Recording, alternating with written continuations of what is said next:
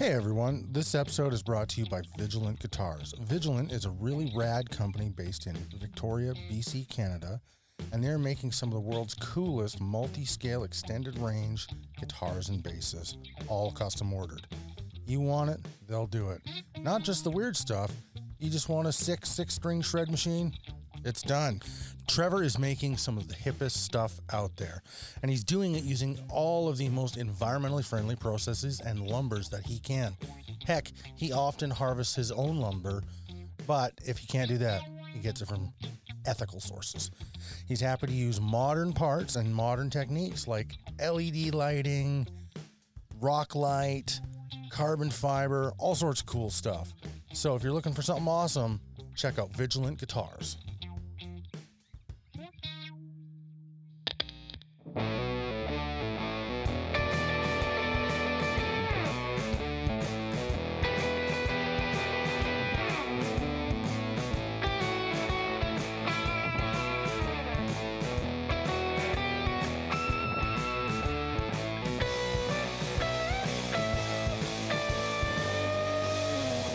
Holy Moses and goo between your toeses. It's a sweet, sweet episode of The Cultured Guitarist.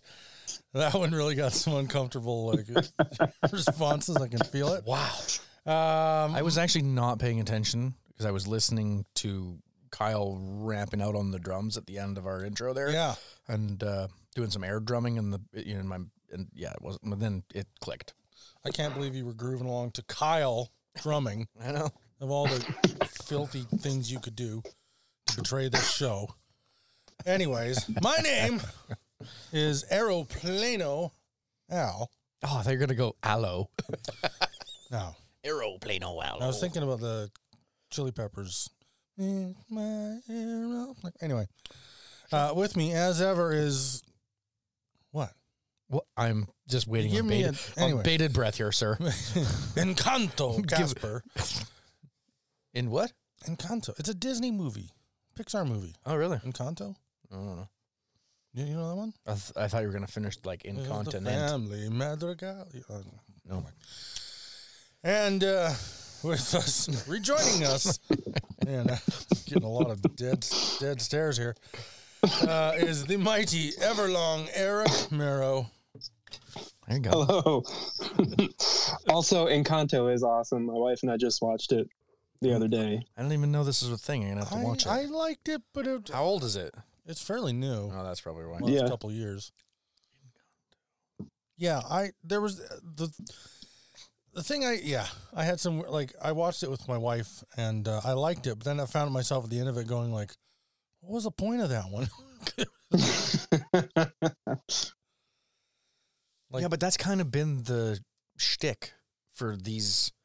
Some of these animated. Some of them are really great. Like I watched Luca, another recent one, Disney and Pixar. Love that one. Yeah, it's good. Like, what's the one with the bull? I don't know. But Luca had the sea monsters that turn into little regular humans when they're dry. Yeah, I don't know that I've actually seen it now that you're saying that.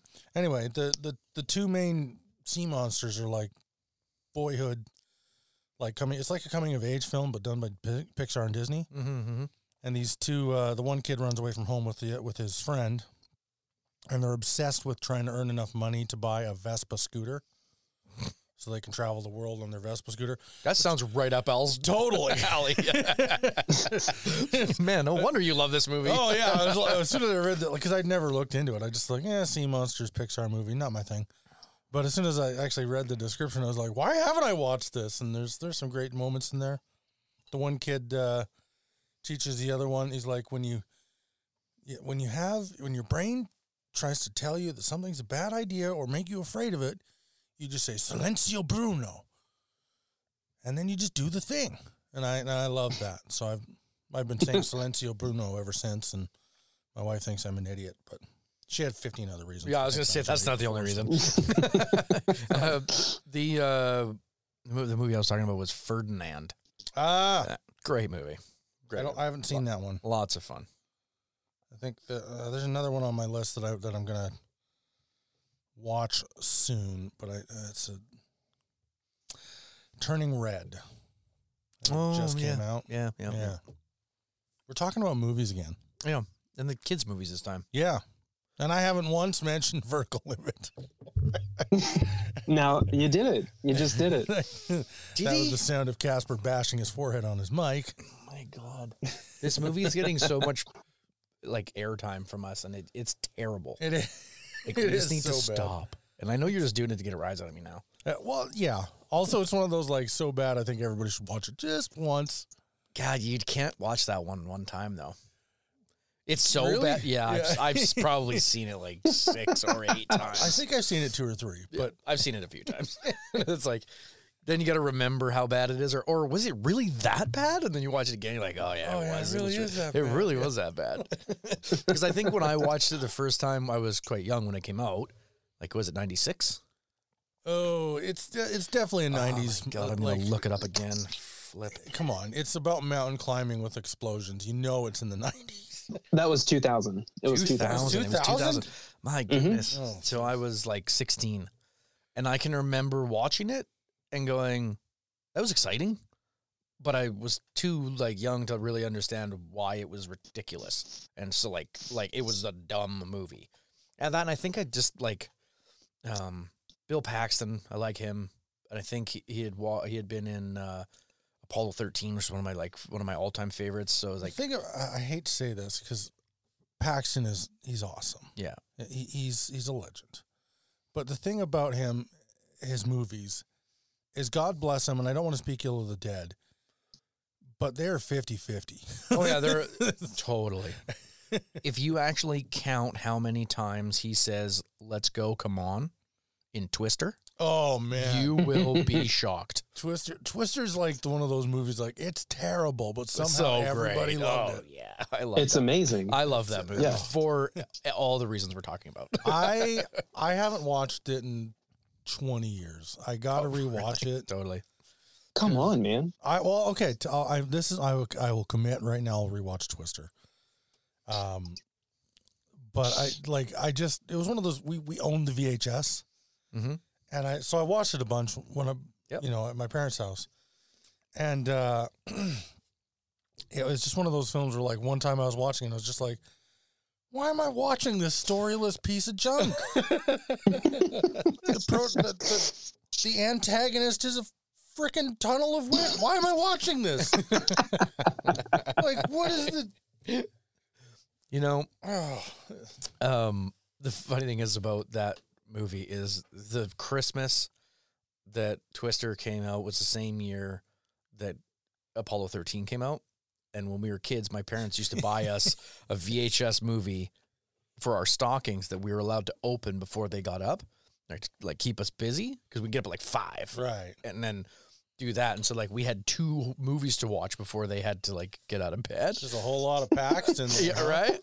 So we actually got those 2 movies in the same go, and I can remember being absolutely glued to Apollo 13 that Christmas. Yeah, that's a great one, That's man. Like, you know, if those are 50-50, that one hit 100. one of his and- last roles that I love him in.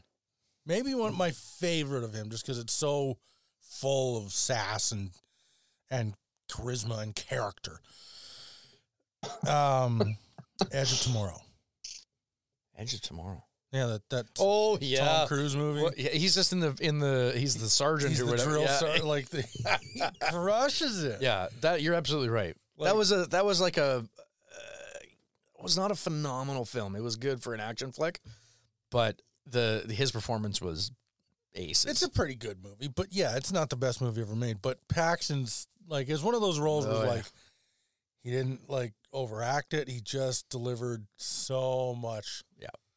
and every instance of that, like, because obviously that's like Groundhog Day, but if you haven't seen it, sci-fi Groundhog Day, but every instance of the like repeats is a little bit different version of the same thing. Like he absolutely right. Oh, He yeah. crushed that role. He nailed it. He was in he played someone in The Circle too with Emma Watson recently, right before he passed away. It was Oh, that movie was terrible. it was it was such a cool concept. again, now we're on 2 sides of this polar Yeah. opposite spectrum. That, right? I wanted to love that movie because I am you Anybody who knows me has to know I'm obsessed with Patton Oswalt, and I'll watch anything, and I mean anything with him. Sorry? Who?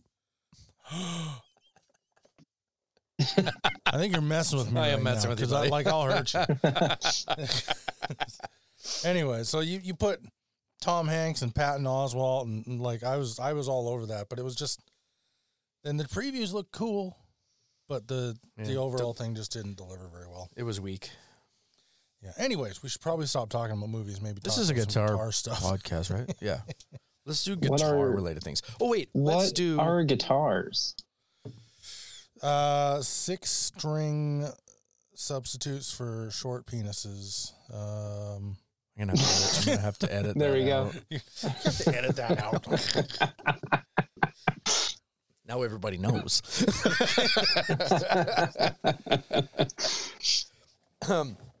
So It's us and the giant pickup truck guy. yeah. Yeah. You guys ever seen these truck nuts? Oh, dude. Do you know where we Those live? are pretty cool. I come from Alberta. It's like the patron state of truck nuts. Here's how I Patron first state of found truck out about nuts. truck nuts. The first Not pair kidding. in my town made the news. The paper, the 2 radio stations, everywhere. The crappy local TV channel that displayed nothing but advertisements and what was on other channels Mm-hmm. talked about truck nuts. Hell yeah. And then within a month, every pickup truck in my town had them. It was just like, good Lord. That. I don't want to say all Albertans are like that, but the northern variety. Oh man, It's yeah, you can't paint everybody with one brush, but there's some strong universal character traits amongst the majority of the population. of the oil field area of that part of the world. Truck nuts, Calvin peeing on whatever brand their truck isn't, And then- yeah, that's a good one. And 17 inches of lift on 23-inch low pro mutters. Yeah, and then their political opinions expressed with a middle finger decal and a name of The current leader of the country. Yeah. That's my hometown. Love it. Yeah.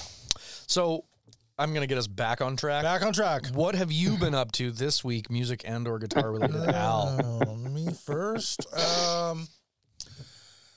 Not a whole heap load. Mm-hmm. I at the worst timing possible, something I think we should probably talk about a little bit in a second.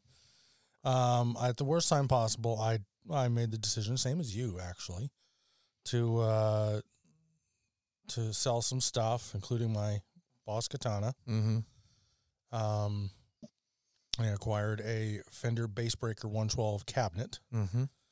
because I wanted to be able to explore different amp options, heads, that kind of thing. And so, yeah, I got one of those. I'm going to start messing around with the Onkel Class D. Yeah, have you plugged it in yet? Amplifier. No, a lot of our stuff's still packed up. I can't find a single AC cable. For like your pedal board. Yeah, because in my haste, I didn't pack that up. Like I just grabbed the pedal board, threw it in its case. I didn't even grab all of my cables. I just grabbed. It'll still be there, Hopefully, you'd be amazed what rodents chew through. I suppose. It's been unattended for almost a year, and it's gonna be a mess in that place anyway. So I got to get an AC cable to plug my pedal board in so I can plug in the Class D amplifier. I might have a short one That'd be great. Thanks. somewhere. Yeah. So I Wait, did that. so both of you now don't have a katana, right? That's right. Yeah. Spoiler alert for. Oops. You're both dead to me. Oh. See, but I actually traded mine for a 412 DeVille, Hot Rod DeVille, I mean, that's cool, Because but now I you don't will- have a katana. but because I want a Katana 100. That's Okay, why. okay. Well, and that's what I was I'll about to let say. I that was like, slide. I'll one let of that the slide. things I'm thinking of doing is actually getting the Katana 100 head, Okay, yeah. Yeah. Yeah. Yeah. because then I can use this cabinet should I want, or it has a little 5-inch speaker built into it. It does? Yeah. I did not know Yeah. that. Yeah. Oh. To be honest, I was not impressed with the built-in speaker of the Katana 50. No, well, Mhm. it's one of those neodymium. It's a good speaker for what it's. It's not neodymium. Yes, it's it just, is. Is it? Yep.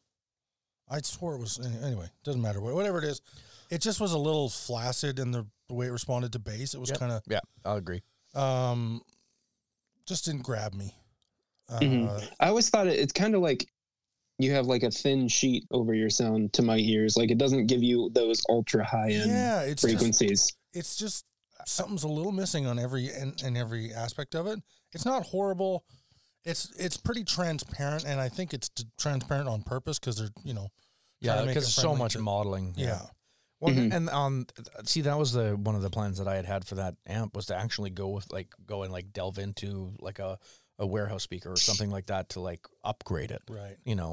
Go a little outside the box because I know that like I think Jensen has a really good neodymium speaker that would have accentuated that cabin or that amp well. Yeah, there's a lot of There's lots of tons of options, right? So it's options, like in all the other make work projects for myself, that was one of them. And I still might do that. I just figured a Katana is a pretty easy thing to replace. It was Yeah. it was a good.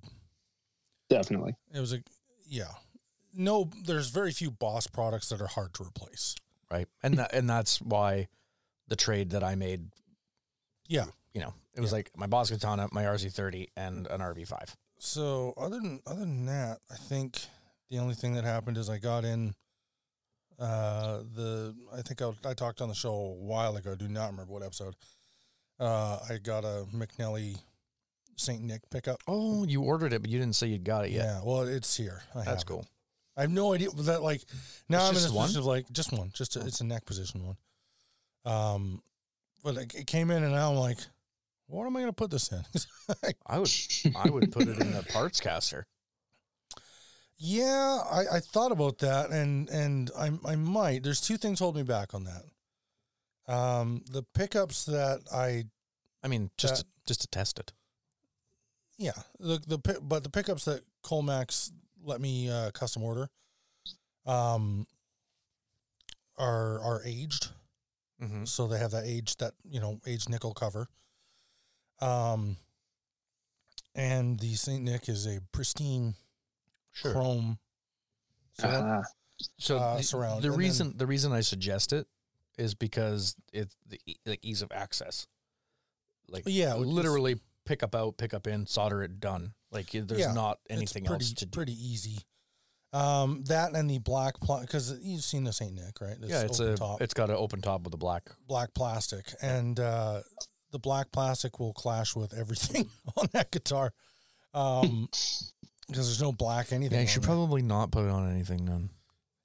Just on an aesthetic basis. Well, and I've just keep it in the box. Yeah, it's pretty. I made a little. I'll take a picture of it, but I made a little display with the really sweet wooden box from my Night Owl Industries pedal, and put the St. Nick on that right now. So it looks ridiculous, but it is displayed very nicely right next to your Skybridge, Eric. Oh, nice. On the top shelf of my little rolling pedal tray. So your wife's makeup stand you hijacked? Rolling pedal tray, I believe. But yes, it was totally supposed to be her. Yeah. I am kind of wanting to do another build for myself, and so I'm looking into doing that and possibly saving the St. Nick for that. But I was realizing, I was like thinking I might do a single pickup build, like junior style thing. Yeah. But I ordered a neck St. Nick, so I have to look into what the difference in output is and characteristics are. Maybe I'll just put it in the bridge anyway, because who cares? Yeah, anyway. That would be pretty sweet. I mean, it'd probably just be louder in the bridge, right? Yeah, I don't know. Maybe. Or it might turn up a little shrill. I don't know if it'll be shrill. Just because the neck position is kind of like meant to roll off a little bit of that high end. Well, it does that by its position, but I don't know what because really it's just magnets wrapped in copper. Like how much? Yeah, how much science could be going into that? Well, really what they're playing with is they're playing with the type of wine, whether it's really organized or scatter, that kind of thing, and they're playing with output levels. Yeah, I'm just messing with you, dude. I kind of always I guess I just assumed that like neck pickups were the same as the bridge, but wound a little bit. I guess the bridge would be hotter, and then the neck would be less hot. Yeah. So maybe it would be quieter. You're right. They usually the output on the bridge pickup is hotter, but it always feels like neck pickups have a little more volume to them, and I think it's just because of the the placement of it. Yeah, the way the string kind of has more room to, because it swings a lot wider in the vibration over the neck position than the bridge position. For sure. So I don't know. I mean, I can, when it comes to certain pickups, I've definitely heard a difference. Like a 490 from Gibson, I think sounds fantastic in the neck position. But I think it sounds like just bland kind of meh in the bridge position. Whereas a 498, I think pairs really well there. Anyway, that's me this week. Go Casper. This week. So, trying to think here. I don't know if I talked about this or if it was this week, but I did all the shielding on my SG. All the cavities and everything after I routed for the P90s. So I got all the shielding tape in there. And actually, you and I were talking about this too, Al, it is actually very cathartic to sit and do a shielding tape job. The paint was like blah, blah, blah, blah, blah when I did it on my base, but this actually like took some time, a modicum of effort and some planning, and actually like the time it took to do was actually quite a lot to do it well. It looks so pretty. Looks great. Oh yeah, it looks sharp as a tack. So, and then I got the wiring loom all installed. So I did the pickup cavities. I did the control cavity. I got photographs from Richard at Indra. All of my pick guard and my cavity cover are complete and they are ready to ship. I asked him to hold on to them though, because I am actually headed to Europe in 4 days. So I didn't want him to send them and have some porch pirate snake them off my deck. So he's going to hold on to them until I get back. Yeah. My son is here and watching the house, but I don't know how attentive he's going to be to the front door.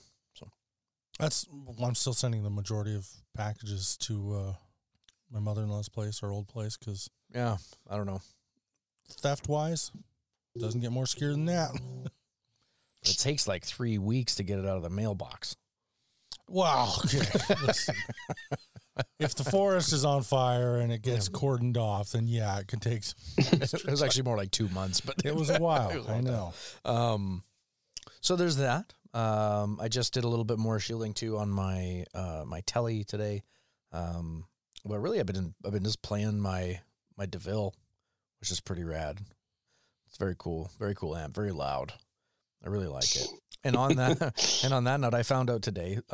So I've been suffering from tinnitus or tinnitus for years, just due to my own job. I was a mechanic, and I actually went and had hearing tests this morning, and I have to get hearing aids because I am suffering from a very, very large high frequency deficit. So, learned that today. Yeah. But you still have that's no good, hearing, which is good. I can still hear some stuff. Yeah. Could be worse. Yeah, it was interesting to go through the hoops and find out like if there's any background noise, what drops and why. Like why I can't hear what people say if there's any kind of background noise at all. It's because a lot of the very key consonant sounds that you say or that people say as like the bulk of the English language is built on some of these sounds. They are completely lost in the background noise. So, but now that you know, and now that you can get the aids, you can get that back. You'll find. And that was another interesting thing I learned today was that the key thing that they want to do with these hearing aids isn't to actually just let me hear again, like to amplify the sounds that I've lost. It's actually to retrain the hearing center of my brain that's kind of forgotten how to hear an F sound in the mess of other noises. For example, so like, oops, That's Oh interesting. my gosh, is that your phone? It is my phone. I have to leave my ringer on for work. Yeah. So that's that. I'm going deaf. It sucks. Well, is it degenerative or you? Hopefully not. Okay. Well, I'm hoping not to. So, anyways, that's pretty much it for me, I think. All right, Eric, let's talk about you. Yeah. Before we go into what I've been up to, I totally agree. I'm still on this thing like where you guys are talking back and forth, and I just kind of like listen because I'm used to listening to you. The shielding projects are pretty. Oh shoot! Sorry, man. I completely agree. You just Why are you apologizing? Because he got lost in the story. He got caught in listening. That's funny. Yeah, I'd like to do more. You know, I posted a picture on my personal Instagram recently. For like only the 5th or 6th time in the 20 years I've had the guitar, I opened up the cavity on my SG Standard. Okay, yeah. And you know, just to get a shot of years and years back, I put in some new old stock Bumblebee capacitors in there, and I thought it'd be fun to take a picture of them for just Instagram. And I did that, and then I was looking, and because I just, you know, did not memorize what this thing looked like inside there, I came face to face with, like, as much as I stand by how great Gibson was in the 2000s, and I will die on that hill. They were fantastic. That was a great era for them. Whoever was doing the shielding tape or shielding paint, on at least my guitar that day was super, like, really in a hurry. It's like there's barely any in there. It's just kind of like sloshed around inside the cavity. And then they just moved on with their life, which is whatever. It's never given me any grief, and the humbuckers do a great job of getting rid of that anyway. But it's really funny to look at because, like, and there's so many years of Gibson, like, doing nothing in the cavities that, you know, it's like, okay, they'd put a modicum of something in there, I guess. Well, even my special doesn't have anything. Yeah, and not any of the cavities in any of it. Yeah, seeing this was just kind of funny in that regard. 'Cause it's like, why didn't you just do nothing? Like, it would have looked cleaner if you'd done nothing. Yeah, I don't think my Standard has any paint. I again, on the same sort of idea, I did go back and shield my Standard as well. I'm going to send you this picture, Casper. Yeah, it's like it really is like they just took a big brush and went slip, slop, plop, and let it dry. Yeah, so yours has none, hey? I don't think so. Yeah, but I mean, now I got a roll of shielding tape to shield my Squier Jazzmaster, and so I did that, and then I was like, that was fun. Let's do all of my other guitars too. So I went back and redone the shielding on my Standard. See, they didn't even do like the whole bottom of the cavity. No, it's like they didn't do the sides at all. Eric, I'm going to send this to you on Facebook too, just so you can see what I'm talking about. Yeah. So, and around the, everybody can, I mean, we'll post pictures of this on our Instagram as well, I'm sure. But around the like rim of the route where the little cover sits, is that shielding paint sort of? I don't know if it's shielding paint or buffing compound. I think it's shielding paint. It's ridiculous. It's really cool. That's not greatly applied. No. like it's like the guy had one brush. He dipped one brush full, did the underside of the top, and then it almost seems like he was careful not to touch the sides of the route. Yeah. Like there's none. Yeah, it's ugly. I want to say it's not ugly, but it's ugly. Yeah. Well, and like the route on my special is a lot more contoured around the pots and everything, whereas yours is quite open. So like shielding tape on that was actually kind of not a chore, but it was like a lot more elaborate because of the curvature of the route where it's all kind of wrapped around the pots, so to speak. Yeah, because it's like those pots sit in there tighter, right? Yeah. For yours? Yeah. Yeah. Yeah, your cavity is a lot more narrow. Yep. Yeah, I don't know. When was mine made here? It was the 311th day of 2003 was when mine was made. So Nice. late November. Yeah, sometime in late October. Late October? Yeah. Or like early November. Yeah, somewhere in there. I'm not going to do the math. It doesn't matter. But it's getting close to holiday season or something. Maybe that was just like one of those like, I got to get Christmas shopping. Like the guy had to get out. I don't know. Yeah.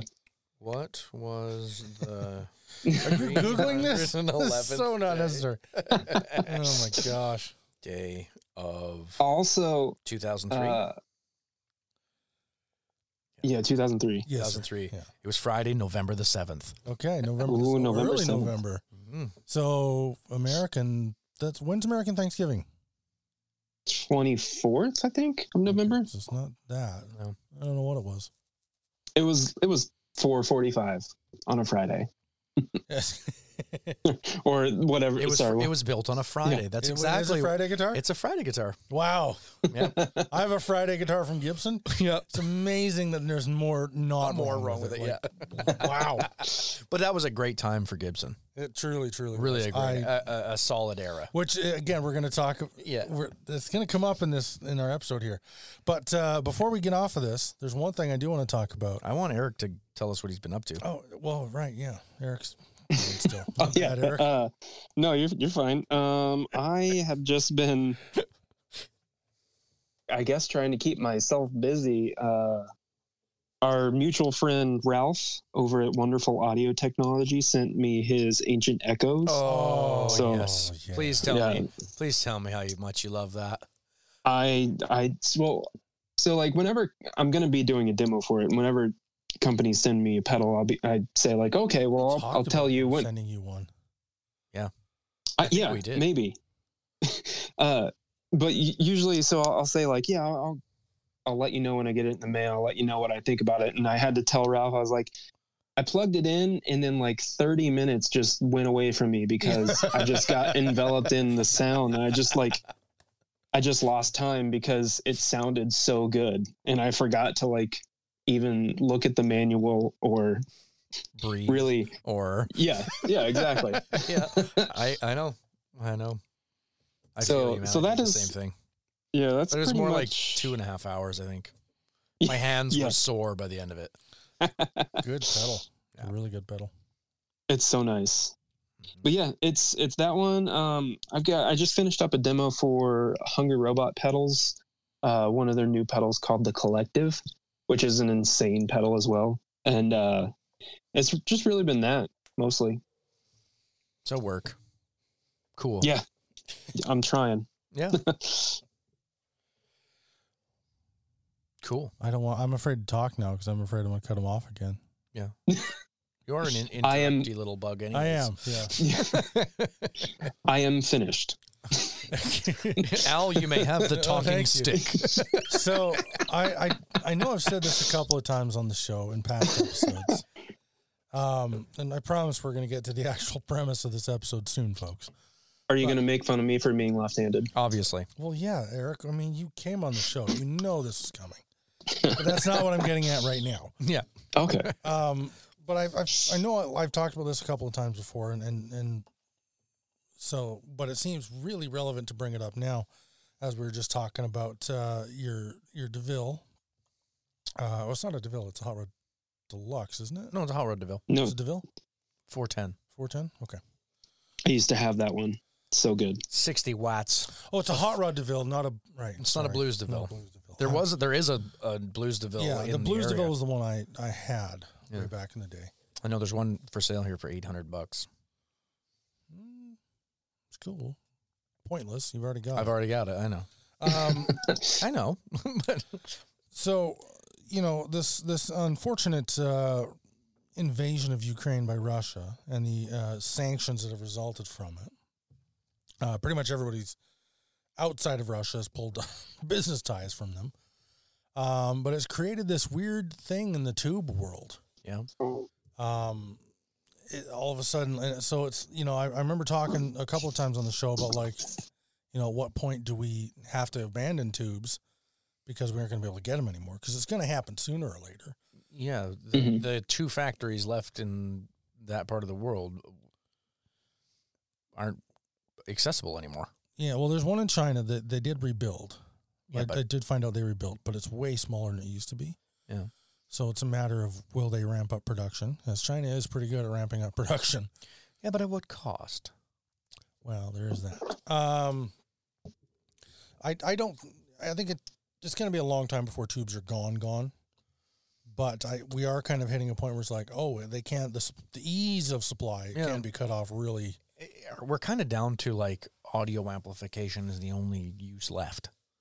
You know, Yeah, guitar amps, really high-end hi-fi stereo amps, things Yeah, like that. I think, maybe there's some militaries in the world using old equipment that might use some of that, but they'd have to be like some They pretty should probably just rundown just places, I not would think. fight.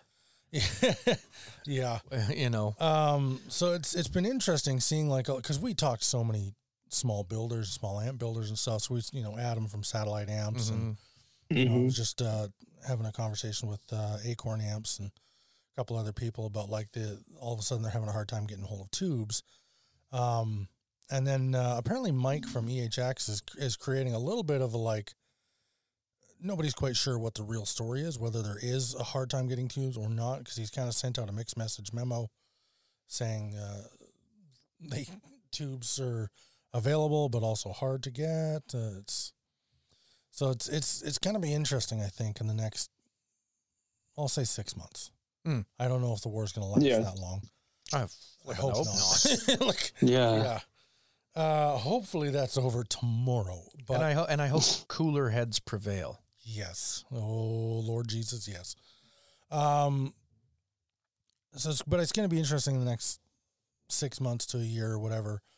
So let's say the best case scenario, the war is over, and right now we just don't know it yet. Sanctions are still going to be in place for a while on Russian exports and that kind of thing.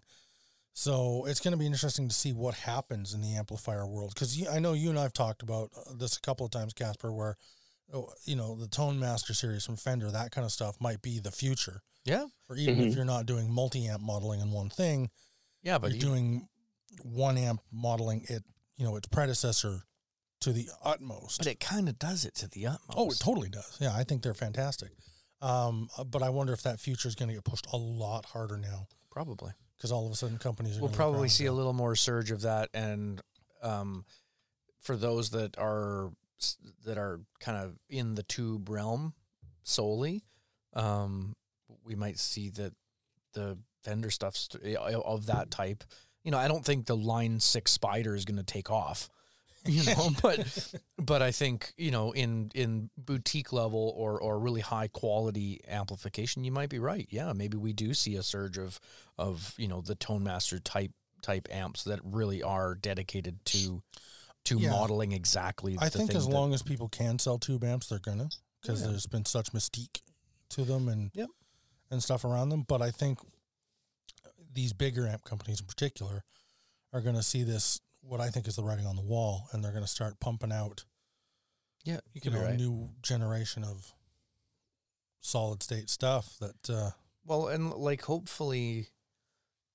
hopefully brands like Marshall and that have maybe had a bit of, let's say, less success with solid state, because a lot of people don't like the MG series amps. They're just, limp wristed and they don't like them.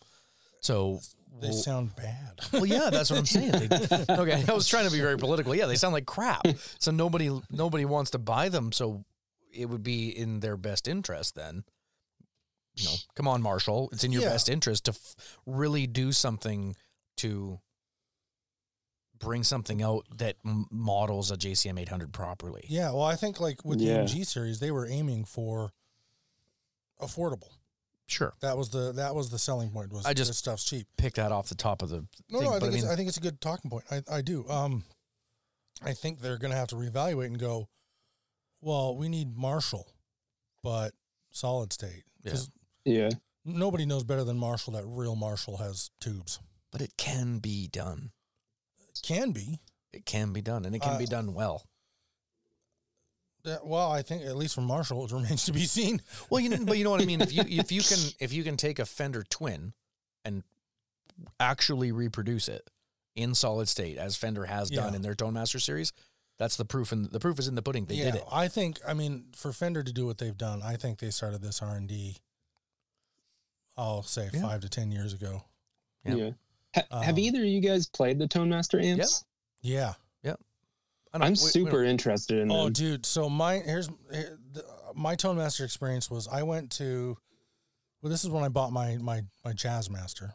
Yeah, so you're at Wentworth in Kelowna, right? No, I was at Long McQuaid in Kamloops. Oh. I went in. Sorry. I went to play the guitar. They asked if I wanted to test it. I said yes. What kind of amp? I said I love myself a deluxe reverb. And so that's what they plugged me into, and I was playing it I played it for about an hour. I thoroughly tested this.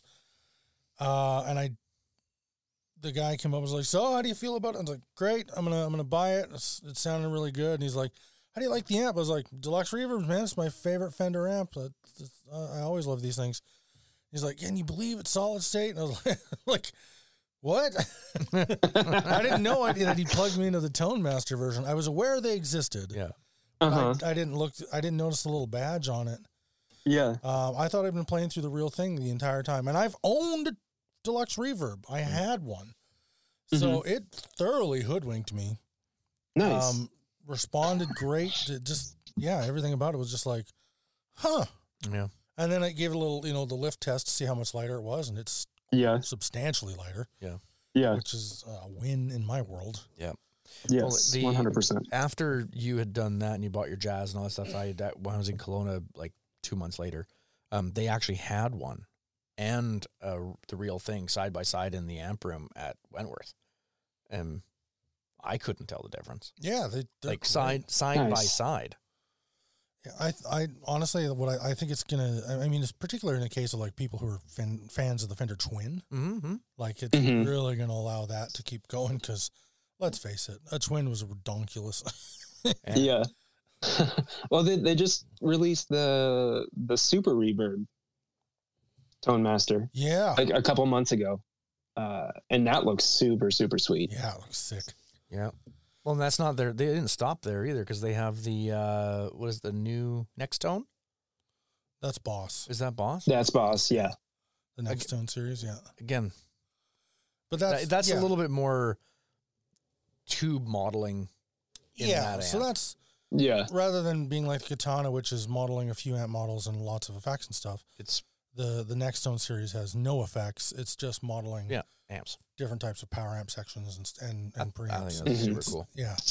That was another part of my that day with the Tone Master amp was they have a Next Tone there. And nice. Fantastic. And you can really tell the difference. I'd really like to play one. I was really torn on getting one of those or a Katana before I got my Katana. What the price tag, man?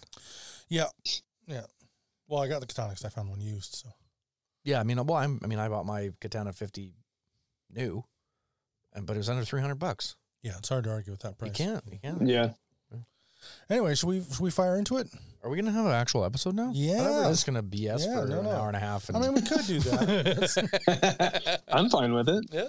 I mean, I'm not complaining about what we've talked about. I think we've talked about some good stuff. But I do think there's, before we get off of it completely, I've been seeing people panic buying tubes like toilet paper in 2020. Yeah. I'm dead serious. I know. I've seen the posts of like every, who was I looking at? Cusack? I think Cusack had like, this is my tube collection is like a closet full of tubes. Oh, did he buy them all just because of this or? No, I think he actually, he might have been flexing a little bit that he had all these tubes from before. He's like, oh yeah, there you go. Seeing I've got tubes. The rest of the world might be able, but I've got them. It's interesting though, but like, Adam, I think it was Adam from Satellite posted a thing like, you don't need to panic buy tubes. This isn't going to be forever. Like, stop. Yeah. I think it's a little unfortunate that that's people's first response. Anyways, let's get into it. Okay, I'm going to bring up my list here. I didn't make a list. So you had one job, buddy. Well, you see, Come on, man. it's okay. Listen, I blame you, Al. You. How is this possibly my fault? Okay, you know what? You tell everybody what First we're going to off, talk I'm about. going to talk about what we're You doing. tell everybody what we're going to Then talk you can about. explain Then I'm the going to throw you ludicrous- yeah. immediately under the bus. Okie dokie. So this episode, and this is why Eric had to be a part of this, because I mean, you might be a left-handed mongrel, but you're still my boy. There it is. There it There it is. The first of many. Shots fired. Also, I don't know why I use the word mongrel. I should have said that. Just sounds vicious. I'm sorry, Eric. I mean, What am I? but he's left-handed. What's wrong with Nugent you? over here? Like, I think It's fine. if I recall correctly, the first time I was on the show, we were talking about everything going on, and then Al, you abruptly said, "Okay, now that we've gone over cool things, let's talk about everything that's wrong with you." And that was the first of many left-handed jokes. I don't remember that, but that sounds like That's me. exactly how it happened, actually. Oh, wow. But the best part about that episode was that Eric went, "What? Because I'm left-handed?" Immediately. It was totally off the cuff. I didn't even see it coming. Really kneecapping the friendship right out of the gate. It was a Al. good one. Well, I think you made up for it. You found one of the only 70s SGs left-handed and went and picked the thing up 4 hours away.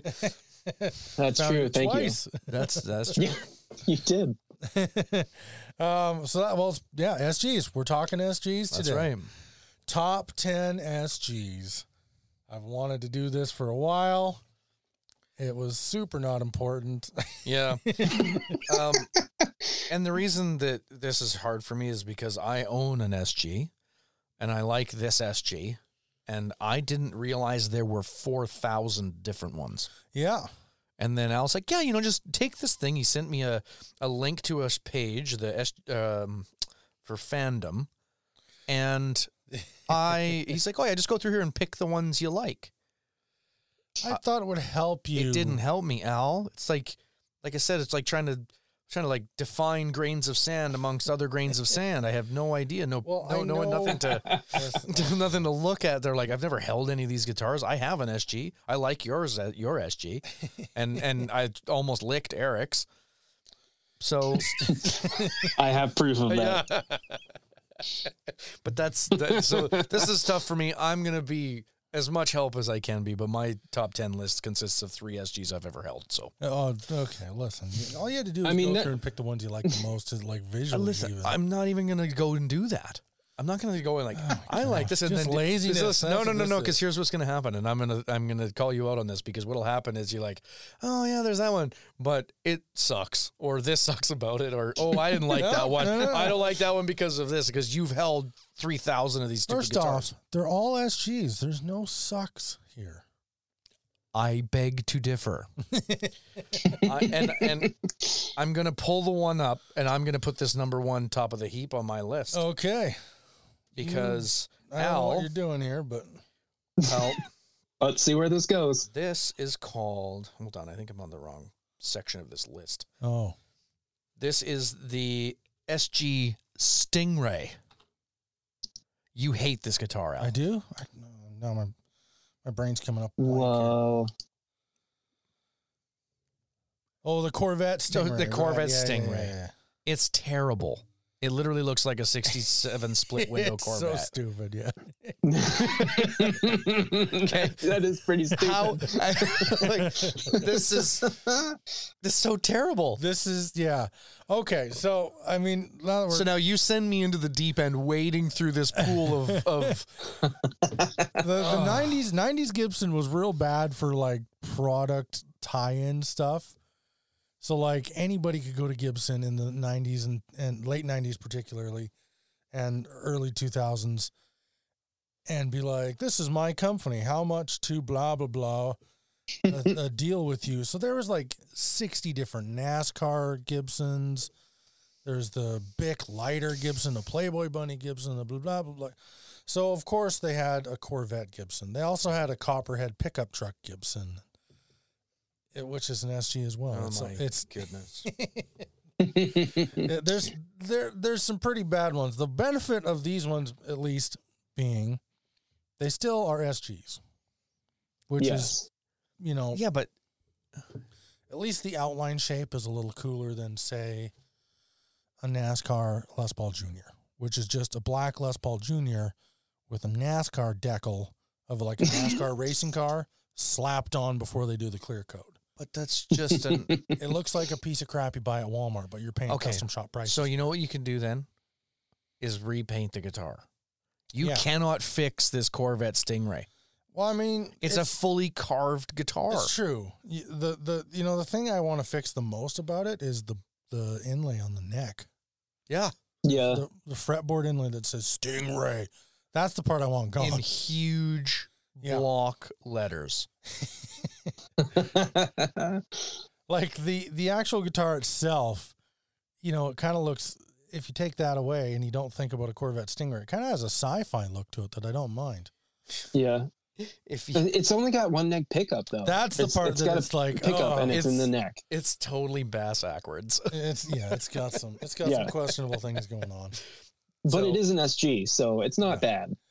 But here's the telltale thing that this guitar was not well received. When you read about it, it says the 63 Corvette Stingray SG was released in late 1995 from Gibson's Custom Shop. Production was limited to a run of 150 units. It is rumored that only 40 were actually built. I think that tells you everything you need to know. Yep. That's amazing. So yeah, there was some lemons in this list, and Yeah. I actually I had to kind of not give up, but I kind of had to give up. Yeah, okay, fine. Fair enough.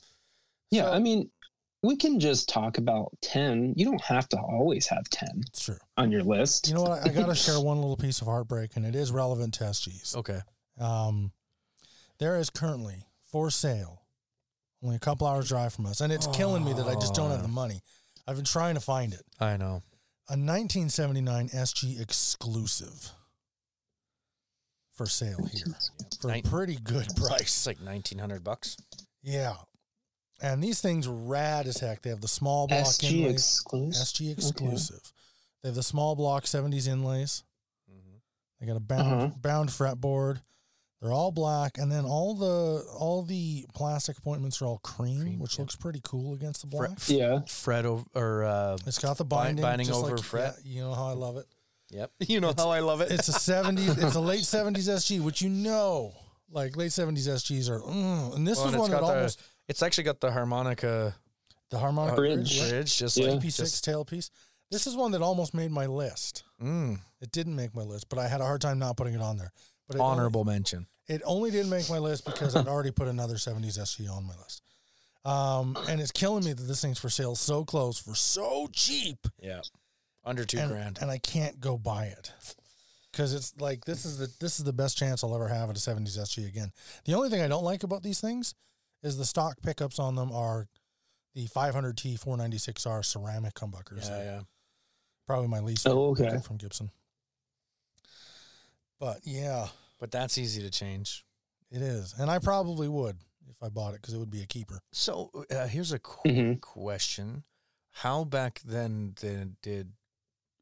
when did DiMarzio get the double cream patent? I'm not sure. Because these are double creams in this guitar. Yeah. And that's the other thing. This is the last double cream pickup Gibson made. So, Yeah. Because DiMarzio was just getting started in the late 70s. Yeah, that one's going on my list. So anyways, it's for sale. It's right here. And I can't. Yeah, I know. Like, I offered to trade them my Harmony. I offered a bunch of stuff. Oh, really? Yeah. Got no response. They're just waiting for you to add more to the piles No, yeah. out of desperation. It's a good price. Yeah. Anyways, all right, let's fire into it. Top 10 Gibson SGs or thereabouts, Casper. Yeah. And just a little bit about them. So who wants to kick it off? I'll go. Jeez. Okay, so one guitar I did pick off the list it was only made for a couple of years, and it was part of like a discontinued line of the 61 reissue, was the Gary Clark Jr. signature SG with the three P90s. Because what's better than two P90s? Three. Yeah. So I super dig the color of these, even though I'm not really like give me that mustard seed yellow, but I like this. It's nice. I remember those. Those are super sick. Yeah. Yep. His casino's pretty sick too. Oh yeah. Oh yeah. So I mean, it hits all the 61 reissue markers, right? So it's not a super elaborate SG. It's just the three P90s. I bet you this thing just barks, and they're like $1,400, I think. So that'd be American probably. So we're probably looking at like $1,700-1,800 street price if they were to sell in Canada. Oh man, I haven't. Okay, so I'm more familiar with this casino than this thing. I was aware of them loosely, but I'm looking at it now. This thing's dang cool, man. Yeah, super rad. Like, so you got the TV yellow or whatever this is. Yeah, it'd be TV yellow. Couple other colors it looks like. There's a natural, looks like. But like you got the full on SG standard inlay and binding. Like, yeah, that's the business, baby. You okay over there? No. Starting out strong. I mean, I would never ever use that middle P90. I know myself, but probably not. I probably wouldn't either, but imagine just having them all turned on. It's cool. I don't think that's an option of the wiring, but we know a guy. Yeah, it's pretty cool. That's a good choice, Casper. Yeah. Like I say, I'm looking for anything like super unique about it, but it's not. It's pretty unique. But actually one unique thing about it is that middle pickup is only a 3.9K. So it's super, super mellow. It's really well. That'd be it'd be kind of like being in the middle position with just two pickups. It'd be about that output anyway. Yeah. So like and the neck's at 7.5 and the bridge is at 7.9. So that's interesting. Yeah. So when you're in the middle of those two, you'd be about half that. So it kind of making the middle P90 about that is kind of interesting. It seems a little redundant, but it also gives you the less of the bridge tonal qualities, but a similar output of them in the middle. You know what I mean? Instead of blending a neck and a bridge to get that fuller sound, a single pickup at a lower output in the middle it's just that's the one like really intriguing thing about it. Players are familiar with the lower output of the middle position, so having that P90 sound there. Yep. But having lower output would be familiar, but it's got a little bit higher resistance on the pots too at 300K. So that's a good. Well, that seems about right for a P90 from Gibson. Yeah. Is it? Oh. Yeah. That's your phone now. That is my phone. I'm gonna ignore it. Okay. Wow, that's a good choice right out of the gate, Mister. I don't know anything about me. Well, now I got to go find another one to talk about next. Go ahead. You guys can talk amongst yourselves. Well, what did you go with, Eric?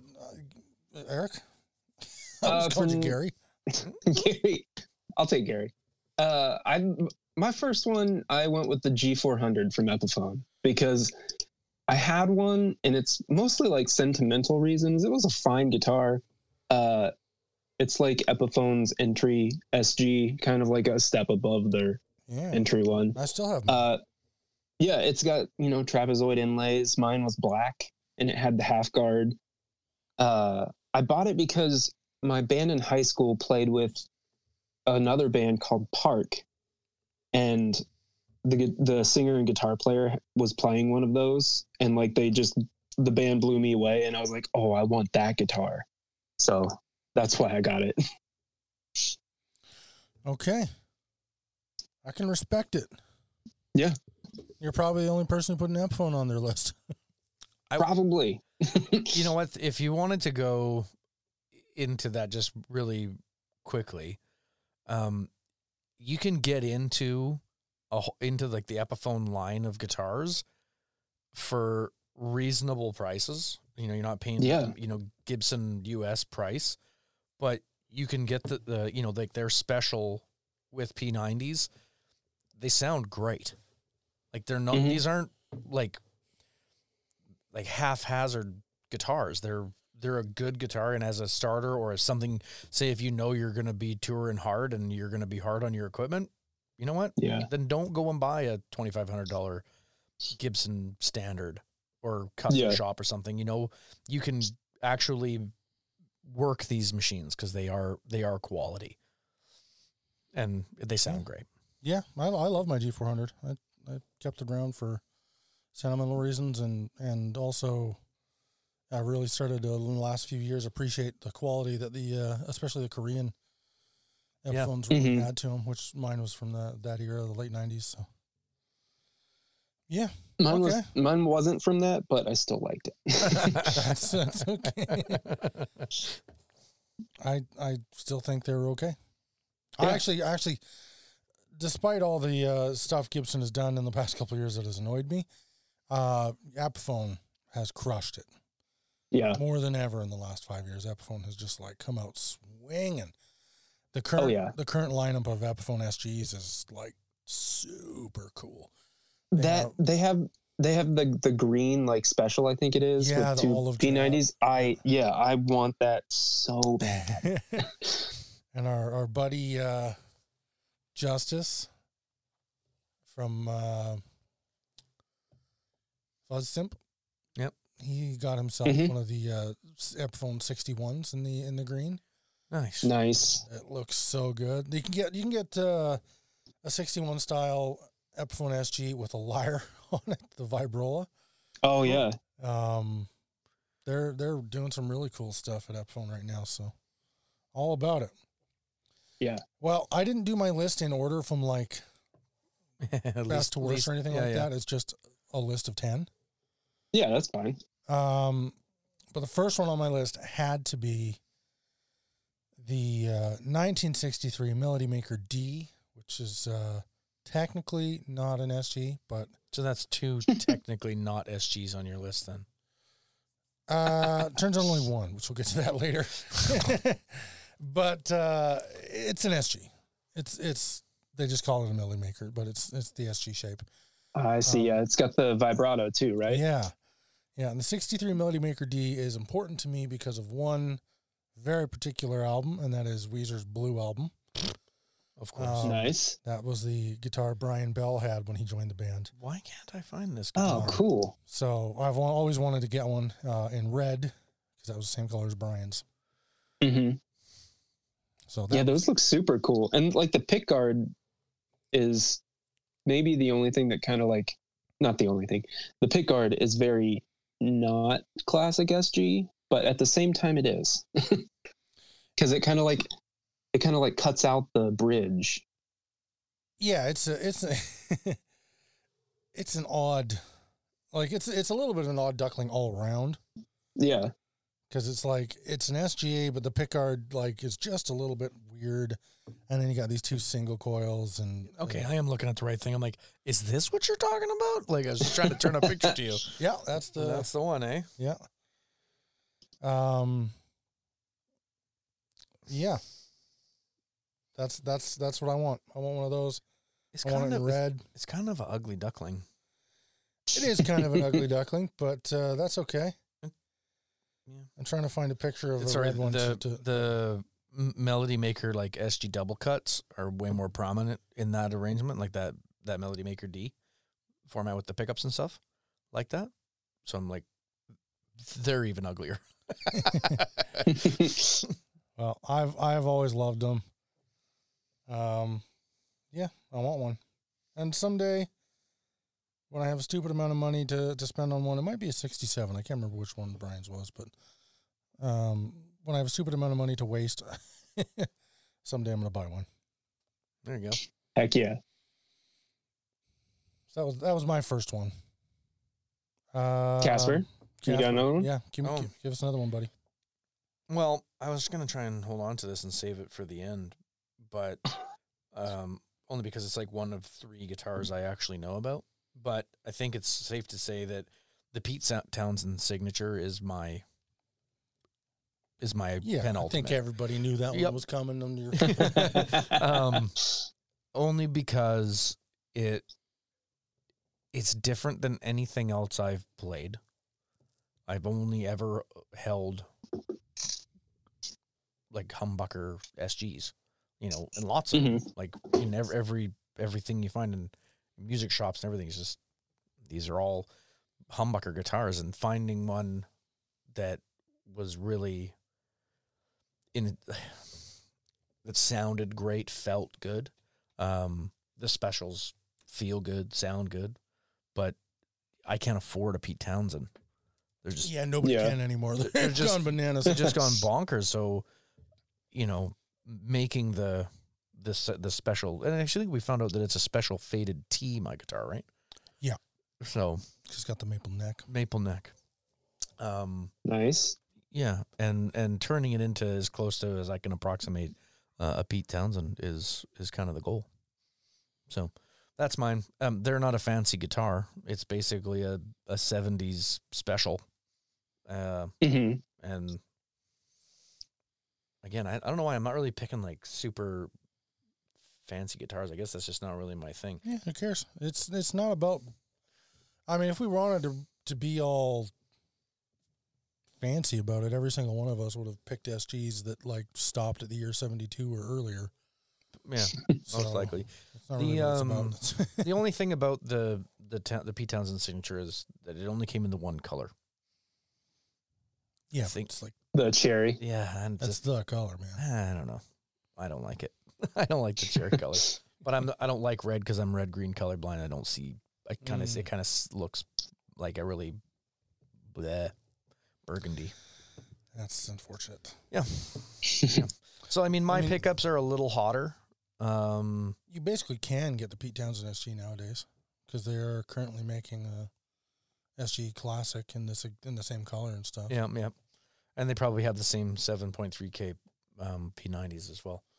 Whereas my pickups are a little hotter. They're I think 8 in the bridge and 7.9 or 7.8 in the neck. Yeah, I don't know. The thing about Gibson's P90s is like they kind of slap them and all sorts of stuff. They don't tell you if there's any variation to them. Yeah, It's like, it's like the one pickup they're like about like every other, like any humbucker has like a very specific model, and I don't know why they do that with the SG or the P90s, but that's just how they are. But yeah, SG Classic is alive and well. Just about had one. Came this close to that one in, where was it? Penticton? That's right. Yeah, you got real close to that one. He was in. We were doing the deal, and I'd already like sold my faded T. It was like done deal. Everybody's good to go, and then backed out a last second. No, he didn't. He sold to somebody else for $400 more. Oh, that's right. Cheese ball. So the guy, and it was like, oh yeah, a guy came and just offered me this much, so I took it. I'm like, didn't even like. To be fair, if I were in his position and somebody came along and offered me that much more, of course you would. I'm not mad at him. I'm just, I am, but not because he didn't even like really give me the option to match it. That's true. That sucked. And I was like, oh, well, not that I really had the extra $400 or $500 over what we were talking about and what he was asking. Like, I was like, no haggle. You know me, I haggle. Yes, it's cost you a couple of SGs. A couple of SGs. It was like, nope, no haggle. This is the guitar I want, and I will pay full crack for what you're asking right here, right now. Sign on the dotted line. And Buddy was like, yep, okay, cool, good to go. And I was driving out the next day because it was in Kamloops, like an hour away. Mm-hmm. Yeah. Anyways, all right. So I got hosed. Eric, what's your next one? Yeah. It's going a lot slower than I thought it would. Yeah, I was going to say before I get into this, I'm going to pick it up a little bit just because I'm a little pressed on time. Yeah, do it. Okay.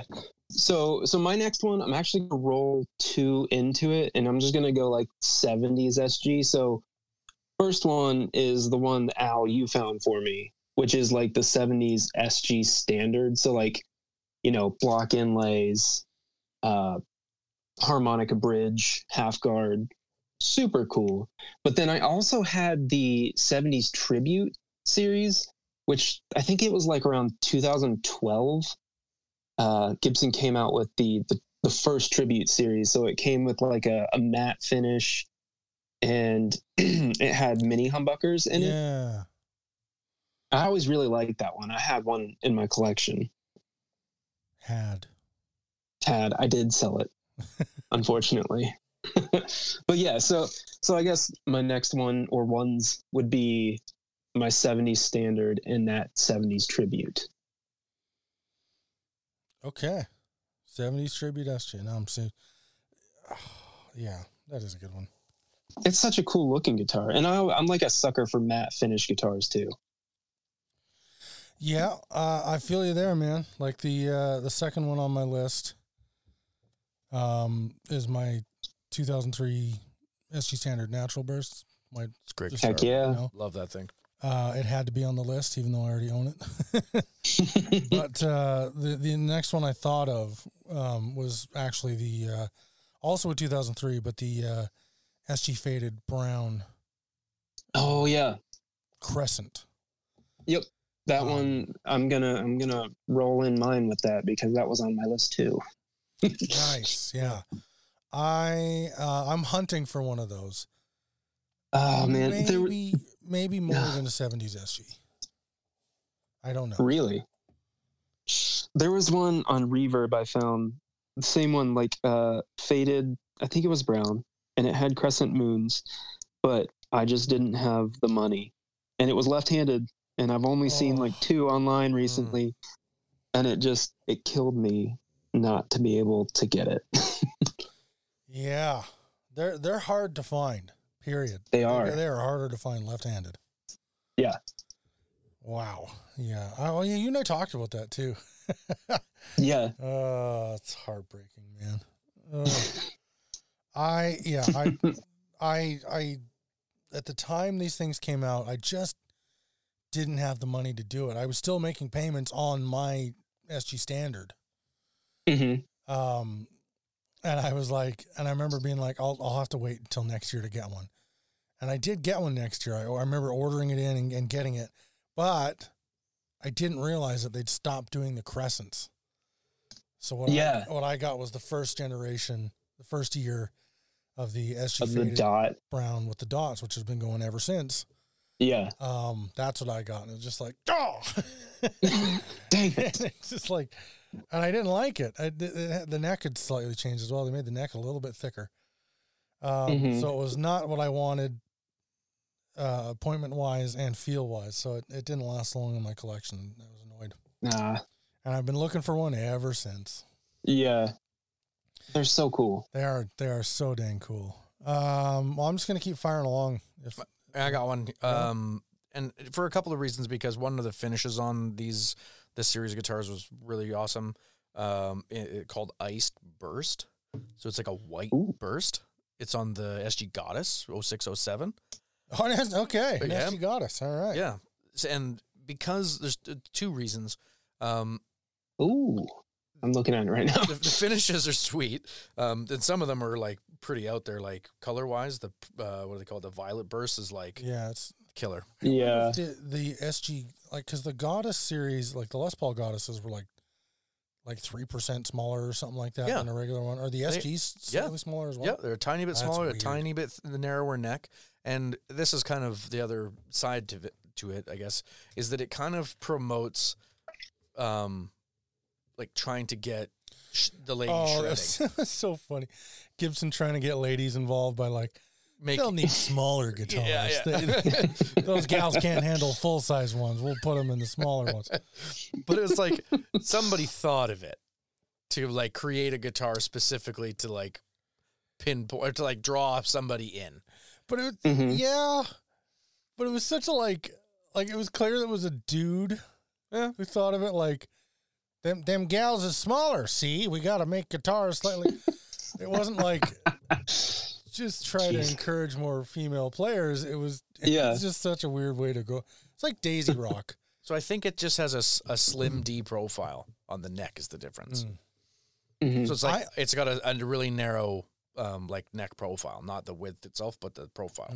I always thought the pickups that they used on those were cool. The clear top. That's so sick, right? Yeah, I didn't. that is super cool. Are they open tops They're like the P94s or St. Nick's where with they an have, open like, top, and then they they have a have the, surrounded chrome surround on the side. yeah, so like open top, but the bobbins themselves are actually clear. Yeah, That's- so you see the see, copper, which I thought was a rad look. That's really actually what Super draw cool. it to me first. I was like, damn, Yeah. this is kind of neat. But Yeah. they all have those pickups. Mhm. Well, that's a good choice.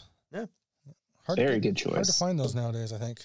Yeah, they're only a couple of years, right? Yeah, didn't last long. It wasn't popular. But now that because they weren't popular, they're hard to find, and you know they Makes become them quite popular. collectible. Yeah. So the body normally join on the 19th fret. I just noticed that on these. Or does these actually have a shorter scale? I think that looks normal. that That's a- sounds. It looks normal. Yeah. Well, my next one, early '90s SGX in black. SG. It was the first SG I almost bought. I went to Vancouver on a road trip with my friends, in probably 2001, and went to Along McQuaid there. There was a used SGX in black there. Almost bought it, but I wasn't sure I could do financing at the time because I wasn't working. And so I backed out at the last moment. I've kind of always kicked myself ever since. 'Cause Yeah. it's a cool guitar, and they're hard to find now. Very similar. That is to a super cool look. yeah, Just a single humbucker in the bridge. single humbucker with a coil split mini toggle. Nice. Sometimes called the SGZ or SG90s. Actually, the SGZ is a different guitar.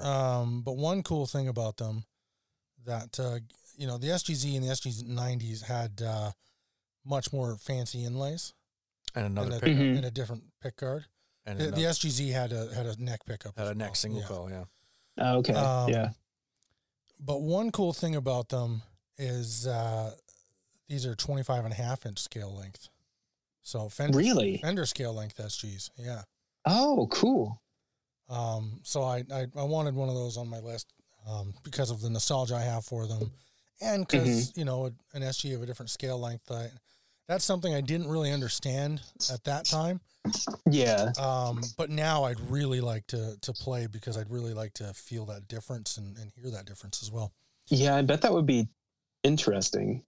Yeah, totally right. And then Yeah. I also, of course, as you could probably have seen coming from a mile away, Eric, Uh-huh. I did put on an early '70s SG Deluxe with the Bigsby top routed and the Yes. the Les Paul style shaped pick guard.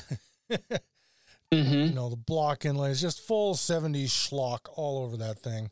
It's so good. Yeah, Dude, the 70s SGs that you helped me find, it's amazing. Like, I love it, but the neck width is so small. right. And that's something I always have to readjust to whenever I pick it up. And I don't know if this one, the Deluxe, is exactly like that, but Pretty the common in 70s one that 70s, yeah, they just had such skinny necks. Yeah, I imagine that's something I've heard a lot about most of the SGs in the '70s and most '70s Gibsons in general is that the necks got really skinny. Yeah. It was a pretty common feature back then. I'm not sure why, but yeah. And then But yeah, that Deluxe is super cool. yeah, that's when eBay was first taken off, I remember going on eBay and constantly fantasizing about the SGs I saw in there. And one of the ones I saw in there that I was like, Mom, Dad, please help me buy this. And they just, no. But I went on there and the guitarist from the Promise Ring, one of the guitarists from the Promise Ring, one of my favorite bands of all time, was selling his SG, 70s SG, exactly like this with the Deluxe with the Bigsby and the whole kit and caboodle. And the case said P ring on it, in that stenciled spray paint style. Yeah, of course. And I was just like, oh my gosh, I need it. I have to. I love emo. Was it actually their guitar? Yeah, Oh, yeah. It was like his legitimate came with the little thing of authenticity. It was him selling it. Yeah. So it was like, And my parents, of course, like at the time it was $900, which is not a lot. No. No. And I'm sure the bidding would have ended up somewhere in the $2,000 range at least. But at the time, $900 in my family's life was like an absurd amount of money. Yeah. So your teenage son asking you to spend it on a guitar on eBay, which is, no parents understood eBay in the late 90s. I don't understand eBay. Yeah. And it's like 2022. Yeah. So they were just like, no, we're not going to let you throw away our money into the abyss and get nothing for it. And that was, it didn't happen. And then just to throw another one off my list real quick, I also put a SG Classic from the 90s, preferably, on my list. I just found out that in 2013, 2014, Gibson made an SG Baritone. Yeah. And Ooh. it's in Olympic white, I think. Yep. It's white. White, and Oh, white man. with white. It's The fretboard is white. The whole thing is... No, it's an M&E fretboard, but there's no dots, no markers. Oh, right. That's what it A was. clean fretboard. I like that. Yeah. Those things, if you got one of those, you're better off selling it. You can make yourself the amount those things are selling for is absurd. That looks so sick. Yeah, like they're going for. This is saying anywhere between $1,200 and $1,400 That is wrong. American. It's definitely more than that. They were like $2,500 new. Yeah, they're selling for more than they went for new now. I see one on Reverb for $3,300 right now. That's My very preliminary search. Yeah. I swear it was an attempt to they made the Buckethead Les Paul and then they were like, hey, Buckethead, Yeah. how about an SG as well? It's actually exactly what they did. And is it? Yes. So seriously, it's like 27-inch scale length and oversized body to match. It also came from Gibson tuned to be standard. This model appears to have been originally designed as a Buckethead signature model. Yeah. Seeing as it is very similar features to the Buckethead signature Les Paul. Pretty much. Yeah. I think he just was like, nah, I like Les Pauls. And so they were just like, well, we did. Yeah, screw it. Let's just release it as a thing. Yeah. Anyway, so there's a whole bunch off mine. Let's get back to either you or... Oh, and if you look in the pickup cavity, it actually says SGBH, and it's LP. Hilarious. There you go. So, Casper, or... that is mine. That's yours? Okay, so Eric?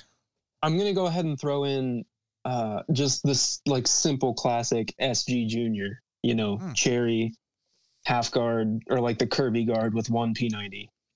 All right. Just so good. So classic. Yeah. And then the next one I just saw, this is the one that I had to add to my list recently. Phil X has an SG that is painted like Eddie Van Halen. Really? It's plastered all over his Instagram, and it's absolutely amazing. This isn't a model. This is just one he did. I think it's I think it's a custom shop thing. Now I got to Google. Yeah, Phil X EVH SG, and it's all over his Instagram. So if let's see, it's Phil X1111 on Instagram. Oh, here it is. Wow, that's very It's so badass. Yeah. Yeah. And it's got man. That is like full It's got the Frankenstein. Strat pickguard and everything. Mm-hmm. Well, It's got the Strat input jack on the top. yeah. Wow. That is weird, but Beautiful is the word you're looking for. I don't know if I can. It's cool. I don't. Yeah. It is bizarre. It's bizarrely rock. I don't know. I think if I were to ever own an EVH style guitar, I would feel like a giant poser of just epic proportions. Yeah. It's so never been the kind of player I am or tried to be. Mm-hmm. I think if I owned something like that, a lot of people would have the right to make fun of me. But it's cool. It's Yeah, it's super cool. okay. I got one left. And then, yeah, go for it. Sorry, I didn't mean to interrupt. Go. No, Somebody go. it's okay. Casper, I give you the talking stick. I have the talking stick. I'm going with the SG Supra. SG Supra. SG Supra. No, Al is Supra. going to hate this guitar. I'm good. Ooh, okay. I remember this guitar. Mm-hmm. My brain. So it's like highly figured body wood. Yeah. It's got the split square inlays. Yep. And it's got three humbuckers. Yeah. 3 humbuckers, and it actually has a the volume pot for the middle pickup is actually the control switch. You just twist it. Oh, really? Yeah, they call it a Yeah. tog pot switch. I thought that was kind of cool. I don't hate these. I would never buy one. Al doesn't like Yeah. any SG with I don't like Flame maple. flame maple on SGs. Yeah. I don't. I'm gonna honestly have to agree with you there. But this is kind I of only cool. thought it was kind of cool because it's not a top. Like that's a full maple body. Yeah. Like, it would be super Well, I different. do. I mean, I'll get to mine in a second, but I do have an SG on my list that is also full maple body. Yeah. But Nice. I'm not into, generally speaking. I mean, there are exceptions, but I'm not usually into the really fancy, froofy, holy crap woods and stuff. So the Mhm. SG Elegance, the those kinds of things. The SG's like, The new like modern or something. yeah, they just don't really.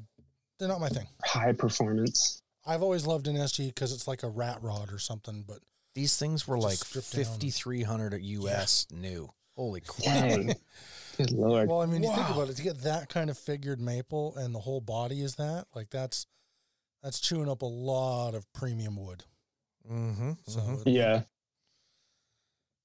yeah. 2-piece solid book matched AAA figured top and a AA figured back. It is a 2-piece Okay. like, top and bottom. I didn't think so. By looking at the guitar that's on the page there, it actually looks like one solid. Well, I piece got of a maple. sideways image here where I can see in the cutaway and you can see the seam.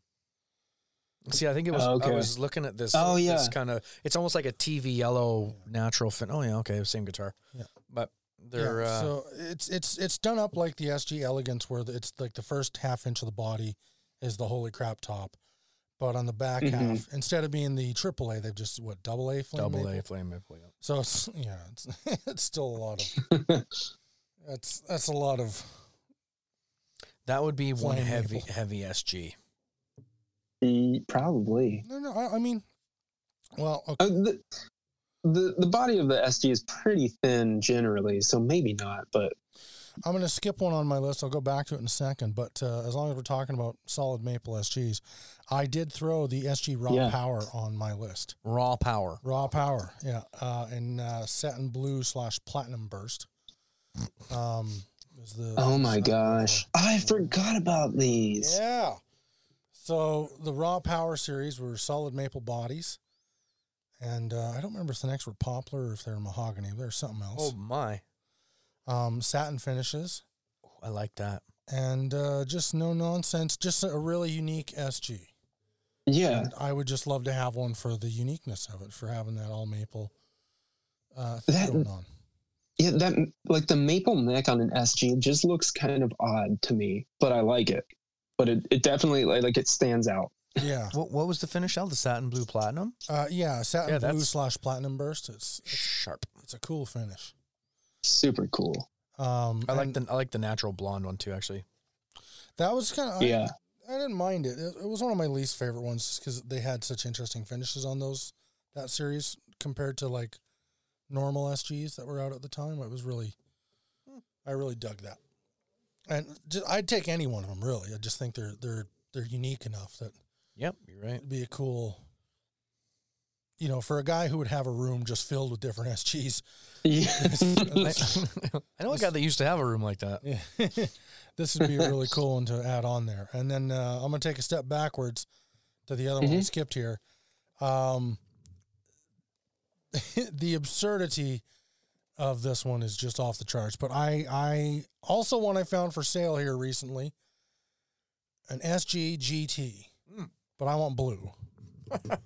It's got hot rod racing stripes on it and white. It's got the It is ridiculous, absolutely absurd, but you're right. like Yeah, Like the it is. That's the bridge is like Totally the absurd. blower of an engine coming through the hood. Like that bridge has got, or like that tailpiece and bridge has got to weigh a metric ton. it does. The whole guitar, it like it's the only SG other than like a double neck that I've ever picked up where it was just like, whoa, weight wise is just stupid. Oh man, they actually look really, really sharp in that blue. The blue with yeah. white stripes. Yeah. I think the I one, feel the one like that's I would close like by it- here is red. You feel with like the black stripes. No, I think it's red with white stripes. red with Okay. black. Is it red with black? Red with black, yeah. Oh. Black with white, I was blue ju- with white. I was gonna say, I feel like I would really dig this if that bridge was just the normal stop tail bridge. I mean, I like it. Eric. I'm sorry. Eric. Okay. You're fired. That's What's like, it? that's like half the look of the guitar, man. That's.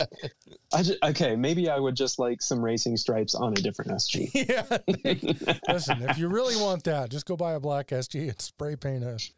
Yeah, Or just put white I could do gaffer that. tape on. Just There Yeah. you go. There you go. that's an idea. It is. This is like ridiculous. It is totally ridiculous, but I And I'm- loved it.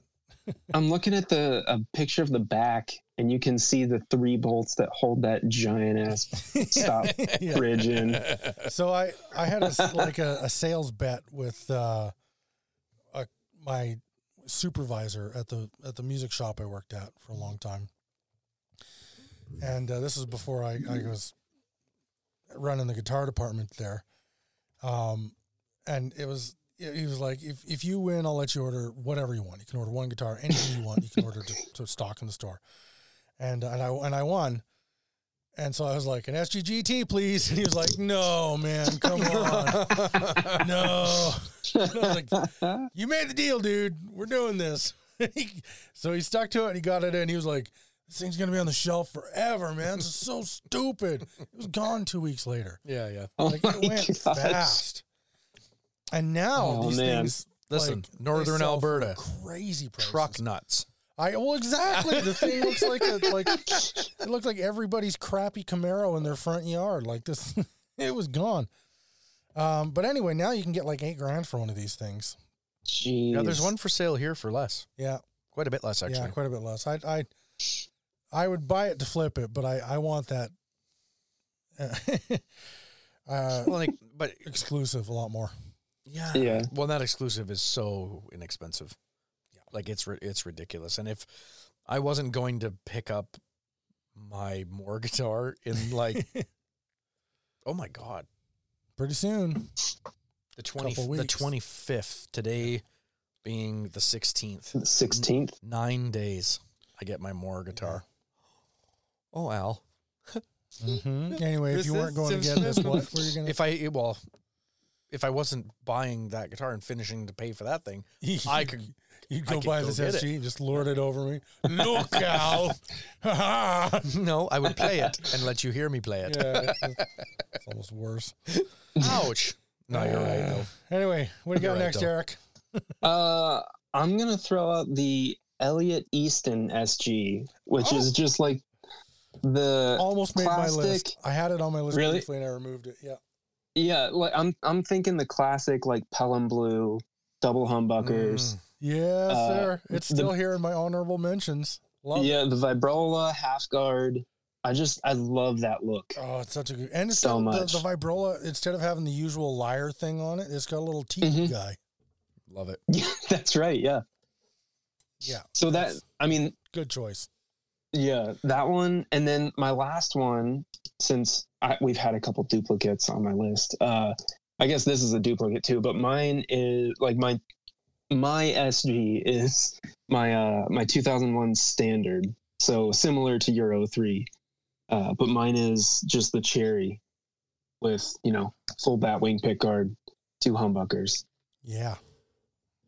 They're Love it. just so good. They are they're just so so good. good. Oh, totally. They feel perfect. They are perfect. I agree completely, and I like that one over the 70s one because of the the wider neck. Mm. Okay. 1 second here. I have one more guitar. You have one more? But I just got to actually just talk amongst yourself for a second. I got to. Why don't I just go while You go. I'm going to pinpoint this exactly instead of pausing. So I'll finish off my last two real quick. So one was the 1998 SG Deluxe, which is 3 mini humbuckers, Firebird pickups. Okay. And I'd love to get the black one because all of them had dot inlays except for the black one, which had small blocks. And, nice. So it had 3 mini humbuckers, had a rotary switch thing for this pickup selector, and then that had the weird kind of old school Melody Maker pickguard sort of. Yeah. Right. Yeah. They're just a completely unique, almost bizarre, outing for Gibson at the time. Like the pick guard is like that weird swoopy, like it should be on a junior almost pick guard, but yeah.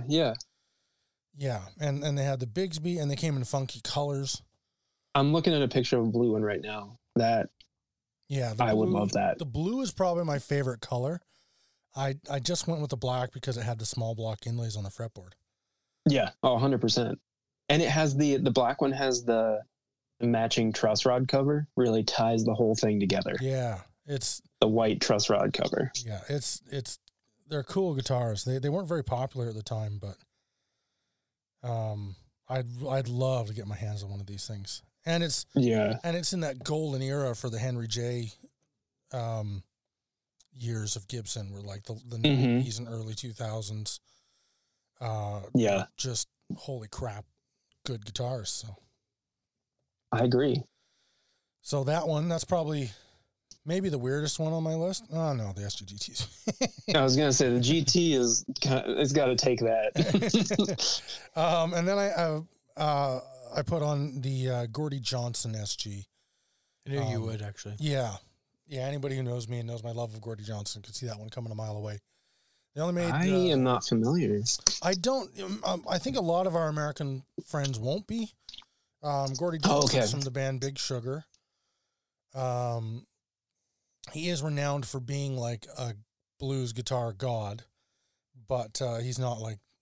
He just never achieved the like levels of fame of like Jared James Nichols or that kind of thing. Mm-hmm. But Big Sugar is one of my favorite bands. Gordie Johnson's just one of those players that once you've heard him a few times, you kind of get to know his sound, and you can hear him a mile away. He's got such a unique tone. Nice. Probably the world's most foremost purveyor of the Garnet Herzog. But yeah, his signature SG was very 70s, big headstock, small guard, witch hat knobs. Does he have P90s and a humbucker? Gibson P94s, yeah. Nice. Like not P90s, but the humbucker size P90s, which is like. Oh, okay. Yeah. That's what I meant. He puts those in pretty much every guitar he has. His double necks have it. He's very renowned for playing a lot of 70s and early 80s Gibsons when he tours, and he slaps things and everything. Nice. That was the end of my list. They only made like 50 of those Gordie Johnson SGs though, so they're impossible to freaking find. Yeah. Yeah. And then I had some honorable mentions, one of which was the Elliott Easton SG, also in Pelham Blue, just like yours. Heck yeah.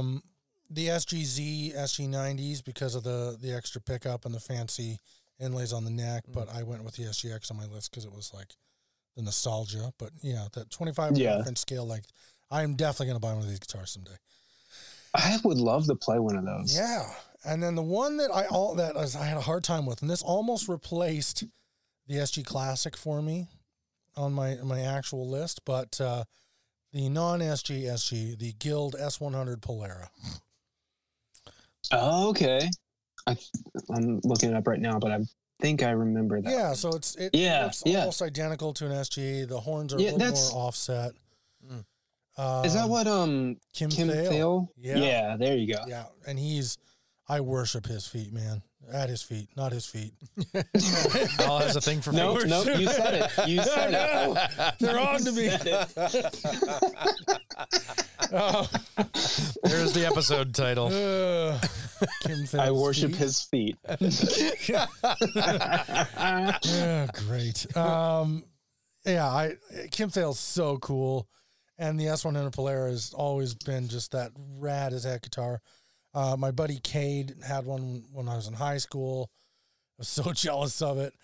And they just look awesome. And the tailpiece is stretched out extra from like a Gibson. Mm-hmm. So you have that like extra string ringing and stuff. And And like a Jazzmaster kind of. Yeah. And you can get a version of these things that have like carved oak leaf clusters on the body, which I always thought was really cool. Yeah. So that's my list. There we go. I'm done. Okay. My last one is the 61 Les Paul Custom 3-pick sideways vibrola. Right. Lady or Sister Rosetta Tharpe. That's a good one. Yeah. It's gonna round out my so good. If I had a dream SG and if this is what we're doing, we're picking the ones we would own. I think that's one of them. That'd be a really cool piece. Nice, yeah. Yeah. I went to Oh, you go, Eric. Go for it. I was gonna say I went. I was fortunate enough to go to Texas because they have Southpaw guitars there, and I went with one of my wife's. All of them. I'm working on it, but I haven't got to that point yet. But when I was there, Ian Fowles wants to come over and hang out. Dude, Ian, you have an open invitation to come over and play whatever guitar you want. Like, when I saw him write that on your Instagram, I was like, yeah, yes. The guitar player from the Aquabats wants to go over to my friend. Yeah. That's the moment you had. Yeah. He wants to go over to my friend's house and play his guitars. I'm famous. I was very into ska and punk rock, okay? Oh, man. Anyways, you go to Texas. Oh, yeah. So I went there and we stayed with my pair of my wife's friends, and we went to a whole bunch of guitar stores there, and his name's Chris. We went to one of these stores, and he pulled this white re-pickup Les Paul Jr. down off the display, was playing with it, and he was just like, oh no, I have to get this guitar now because it was just so good. Mm-hmm. That happens. Yeah. That was how I got my SG. Like, I went into the music shop. Mm-hmm. There was a 70 Strat I was thinking of buying, and then there was a 2002 Les Paul Standard double cutaway, which I still love those guitars. I don't like the look of them. Yeah. And those. No one asked you, Casper. Yeah, shut up, Casper. And it was yellow. I love that color. And I still want one of those things so bad. And I went in there and I was like, and you know what it was is because that was like Gibson making a Hamer, and I love Hamer guitars, especially that era. And I went in there to buy one of those two, and I talked myself out of the Strat like a moron because I was like, I don't want my first real American-made guitar to be used. That's stupid.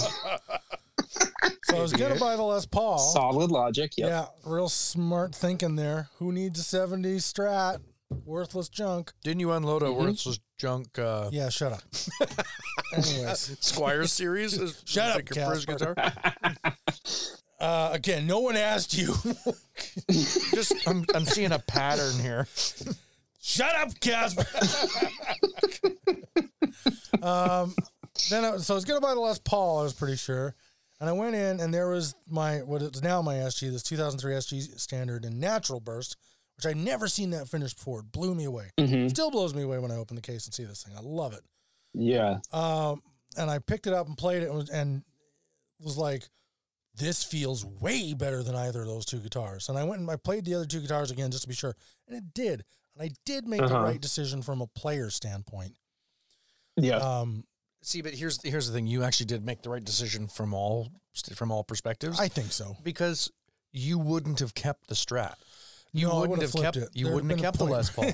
You'd have been like, I this think I would is. have kept the Les Paul. I don't think so. But and my buddy Mike was in the shop. He worked there, and I was like, dude, am I crazy? Does this guitar feel way better than these two, or am I nuts? And he played it, and he was like, no, it totally does. And to this day, I don't know what it is going on with my SG, but I've played, as this episode can attest, I've played a lot of SG standards. Yeah. I've never played one, even from the same years, that feels like mine. My neck is different. Your neck is The different. neck, I personally don't have a neck. I'm just a head on shoulders. My SG's neck is not a standard neck. It's not a 61 custom neck. It's somewhere in between. It's slightly odd, and Nice. which is amazing because it feels so cool and so unique, but sucks because I'll never find another one like that. As I feel Yeah. kind of fortunate to like that being the first example of an SG I ever held, but it also it sets the bar really high. it really does. Like, my faded feels good, but it doesn't feel that good. No, unfortunately, no faded ever will because they have a completely different neck shape all their own. Yeah. So it's just like, but this is a good guitar. It'll do. That's fantastic. But your standard feels really good. Yeah. Plays really good. That the checking in the nitro finish now is coming along really well. Well, one A year and a your half in my basement, yeah. It aged 40 years down here. It did get a lot. Yeah. I got a lot. Anyway, talked a lot about SGs, but We talked a lot about everything. it did. Yeah. I think the world needs more SGs. They make new ones every day. 100%. Everybody needs an SG. I wonder Yeah. what the total production numbers are. Like all models, all everything. I still think, like the Les Paul owes an endless debt of thanks to late 60s British rockers. Because if it weren't for that, it would be a dead model. I think there'd be other single cuts that we worshipped, but it wouldn't be the Les Paul. You think? Yeah, totally. They revived the model. So, well, okay, but at the time, what other models were there? Well, okay, there weren't a lot, but a single cut shaped guitar, it's just an acoustic. Yeah. Shrunk down and solid bodied. That would have come back no matter what. But the lack of popularity in the model when in its prime years of release, were pretty evident. I think the SG has never ever been out of production. It's Gibson's longest continual running guitar model. Nice. I didn't know that. Yeah, since 61 when they released the shape, it's never ever once been discontinued. There's always an SG. Heck yeah. I think Gibson created the perfect guitar. I think SGs are better than Les Pauls. I agree. They're lighter. I think that's the main one. They sound better, I think. They don't sound muddy. That comes probably down to the weight. Anyway, I'm glad we did this episode because Me too. an excuse to just jibber jabber about SGs. There's an excuse to get Eric back on the show. I thank you. Oh, well, we thank you, sir. And, if you're still listening at this point, you must love SGs too. Yeah. You should go buy one. Or the sultry sound of Al's voice. I One think of we the two. owed Gibson this. We've hacked on them a lot. We have hacked on Gibson pretty hard. I was actually going to make a dig right at the end there and see. Do you think they bought the trademark for the SG? Or?